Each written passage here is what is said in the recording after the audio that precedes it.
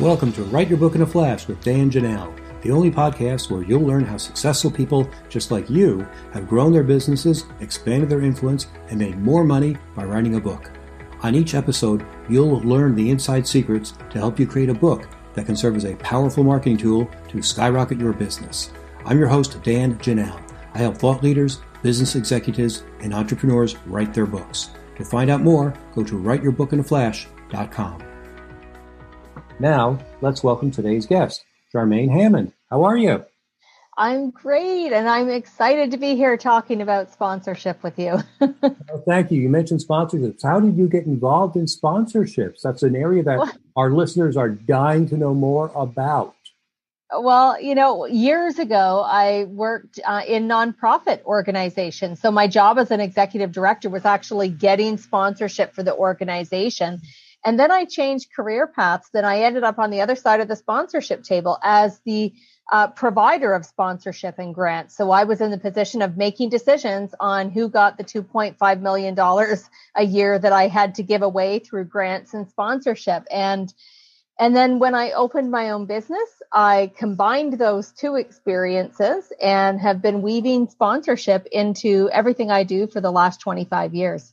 Well, fantastic. Now, our listeners are speakers, authors, coaches, consultants who have books and courses and speaking engagements, or before COVID, they had speaking engagements, sometimes with very large audiences, and some of them do have podcasts. So tell us, who is a good candidate for a sponsorship? And we'll dive deeper as we can for other questions that I know will logically stem from there. So who realistically should be looking for sponsorships?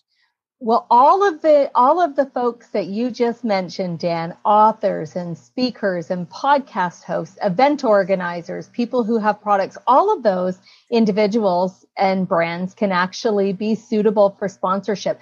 The really important question to always ask yourself is, who wants access to the audience I serve? If you're a speaker, what kind of businesses would want access to the audiences that you are in front of, virtually and in person? For authors, who are your readers? Who are the organizations or groups that you are in front of and that have an attraction to your book? And then you want to find the businesses that are interested in your audience. And I know a lot of it may come down to size of audience. So what number is a good number? That's a great question. And I used to think years ago when I started bringing in sponsorship into my book tours and book launches and speaking engagements, I used to be worried that my platforms on Facebook and Twitter and LinkedIn, they weren't huge. I didn't have 10 million people. I didn't even have 1 million people. In fact, I had 987 people on one of my Facebook pages that I ended up getting the most sponsorship for a project, which is through my Million Acts of Kindness tour. And every sponsor told me, Charmaine, it's not necessarily about the size of your audience. It's the engagement of your audience and the fact that it's an audience that we're interested in getting in front of. So for all of you that might be building your platform and your social footprint, the good news is you want to focus on getting people engaged, liking your post, sharing your post, participating in dialogue on your post, because sponsors are pretty savvy. And when they check out our social media, when they see that every post that you put out is not liked or commented or shared, it's just a post and nothing happens with it, they wonder, was that a social media platform where you purchased followers, or is this more organic? So I would be less concerned about the number and more concerned about getting people engaged on your post, because a sponsor is looking at our social footprint to say, wow, that individual, that author has a lot of likes and shares and comments and retweets. Imagine if we were their sponsor, maybe we would get some likes or comments or retweets or engagement. Fantastic. So it's not necessarily about the numbers, it's about the numbers of the right people and the engagement. Exactly. Now, what does a podcast host or a speaker have to give in return for a sponsorship? That give and return is the magic question. It's the one we all want the answer for. And I'm going to say, I don't know. And I'll tell you what I mean by that. It's what the sponsor tells us they want. This is the missing piece in sponsorship. A lot of times, authors, speakers, coaches, podcast hosts, event organizers, when we approach sponsors, we tell them we can do this for you and we'll put your logo here and we'll promote you here. And a lot of times that ends up in a no, because we have not taken the time to ask the sponsor, what would be meaningful for you? And I'll just share a story. When I was doing my Million Acts of Kindness tour, we had a sponsored motorhome, a 32-foot motorhome that was sponsored. And we traveled across North America promoting my 3 books at the time. And I was telling all the sponsors, we'll put your logo on the motorhome and we'll market you this way. And one of the sponsors said, Charmaine, because I was talking about how many people would see their logo and website on the motorhome. And he said, that has zero value to me. That's lovely that you want to put my logo there, but it has zero value. And I said, really? Help me understand that. And he said, well, when you're driving, do you look at the motorhome next to you on the lane and say, wow, I should go look up that logo. I'm going to just punch that address right in while I'm driving. He said, nobody buys that way. And our logo doesn't say what we do. He said, what would have value to me is to be able to participate in your events and provide my products to your attendees as gifts and giveaways. We would like to hold contests for you and we'll give you really juicy prizes. We'll sponsor your books to go into the schools. That will have value. So the key when you ask that magic question, Dan, what are we looking to give them in return? We need to build relationships with sponsors and ask that question. What would be meaningful for you?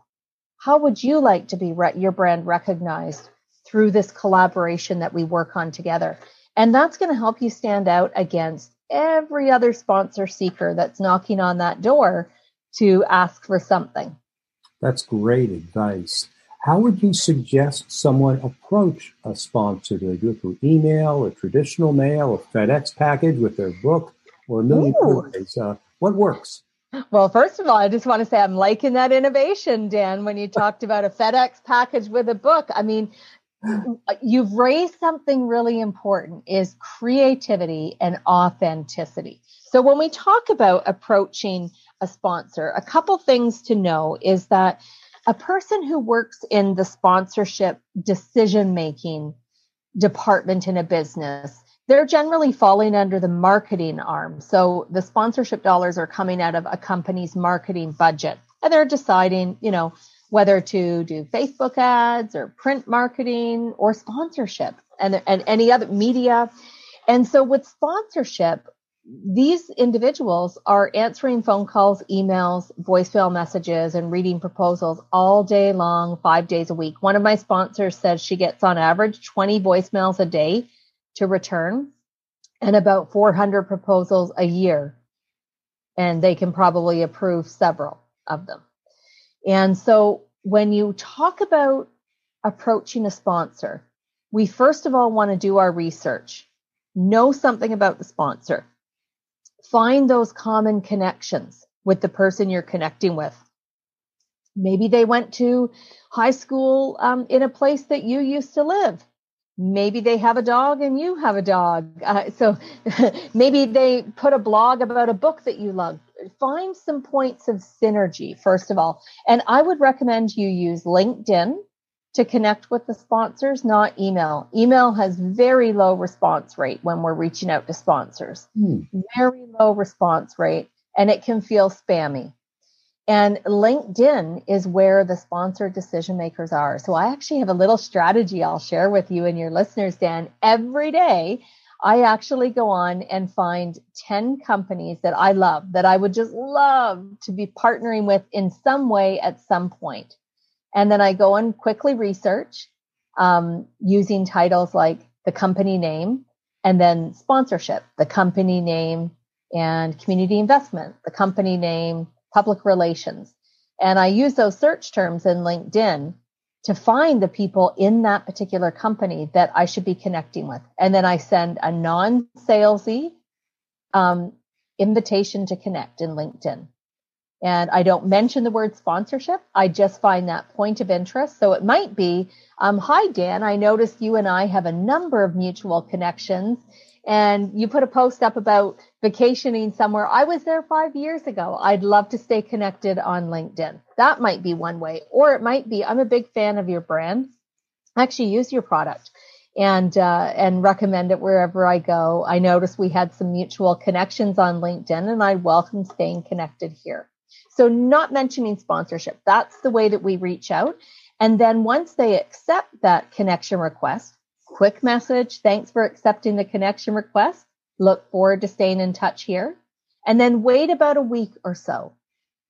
And then use LinkedIn to say, I would love to set up a quick call with you and learn more about your company and the types of projects that you're pursuing and audiences that you're looking to get in front of. So again, no mention of sponsorship. And if they work in sponsorship, they kind of know that's why you're contacting them. But we're not using salesy language or sponsorship. We're using relationship language, and that will help you stand out. Oh, I love it. Relationship language.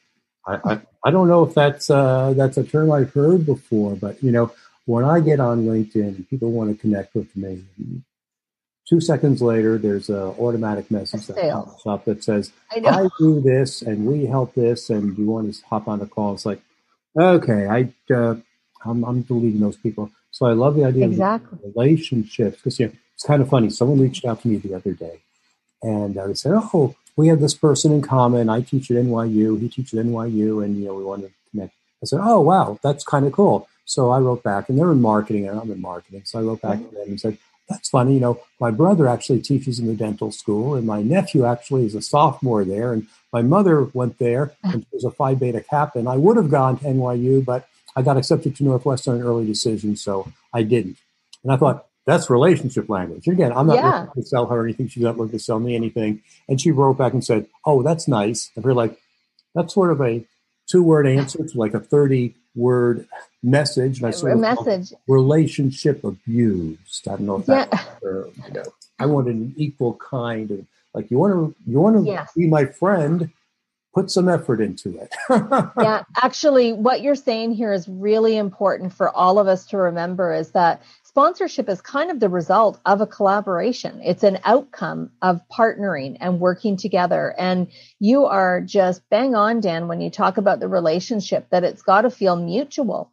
And this is where that we need to really look at the best fit partners and the people who share your values, where there feels like there's alignment, where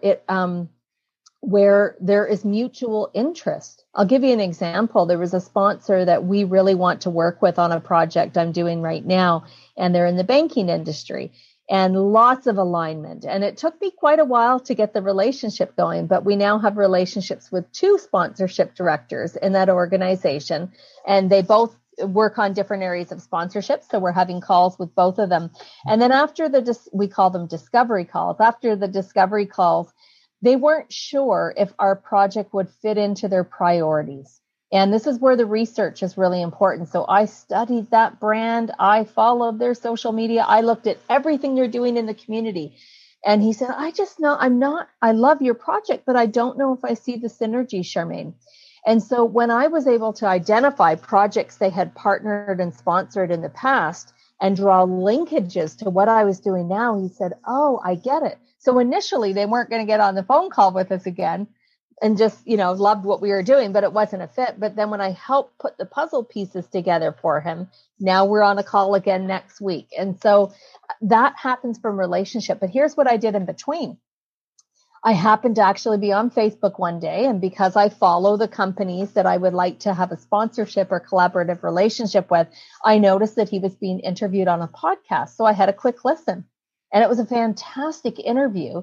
I learned a lot more about the company than I knew from the first couple of calls with them. But I just popped him a quick email to say, I just heard your podcast. This was incredible. And the story you told about such and such is one that needs to be repeated. And, he responded immediately and said, thanks so much for noticing. We should hop on a call soon. Thought, great, we should. And that's what happens when you focus on relationship, not the end result. That's fascinating. You know, you've been in this business a long time, and I'm curious. I hope I phrase this question the right way. Yeah. Do you have this magic Rolodex of people that you've worked with for years, and they call you and they say, hey, we're launching a new initiative for blah, blah product, and do you have anyone who can reach that audience? Or conversely, do you say, oh, I got a new client who's interested in blah, blah products. Well, I happen to have, 5 companies that I've worked with over the last umpteen years that love to work with these kinds of clients. Does that happen organically for you? It does. And again, it's when you focus on relationship. But the other thing that's really exciting that happens is that when you focus on relationship and you work well with these partners and sponsors, even if they can't help you, don't dump them. If they feel like this happens all the time, somebody says no, and then the sponsor seeker says, thank you, hope we can work together again. And then the sponsor never hears from them again. So it's sort of like you broke up with them. Just because they weren't able to help you. So don't break up with them if you really want a relationship. But what will often happen is that when sponsors like what you're doing, they see a fit with your book or your event or your podcast, and they're not sure what that fit is, but like how it will look, but they see the fit. What will often happen as you continue building the relationship is the sponsor might say, I'm wondering if this would be a good connection for you. We just had this last week. One of the sponsors, we're in, I think, our 5th discovery call with them, because sponsorship is a process. And she emailed me back and she said, by the way, I was just at a meeting and there's 5 companies that we work with closely that I think would love your project as well. Can I introduce them? So now we have proposals out to 3 of those 5.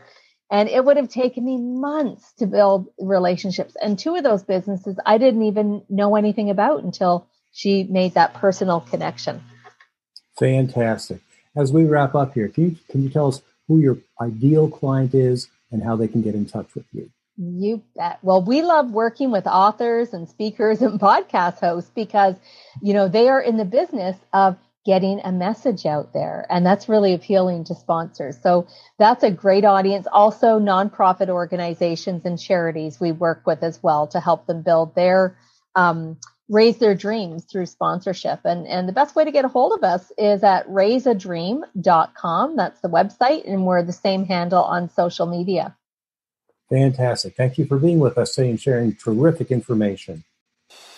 Thank you for listening to the Write Your Book in a Flash podcast with Dan Janelle, the only podcast that shows you exactly how people just like you have built their businesses by writing a book.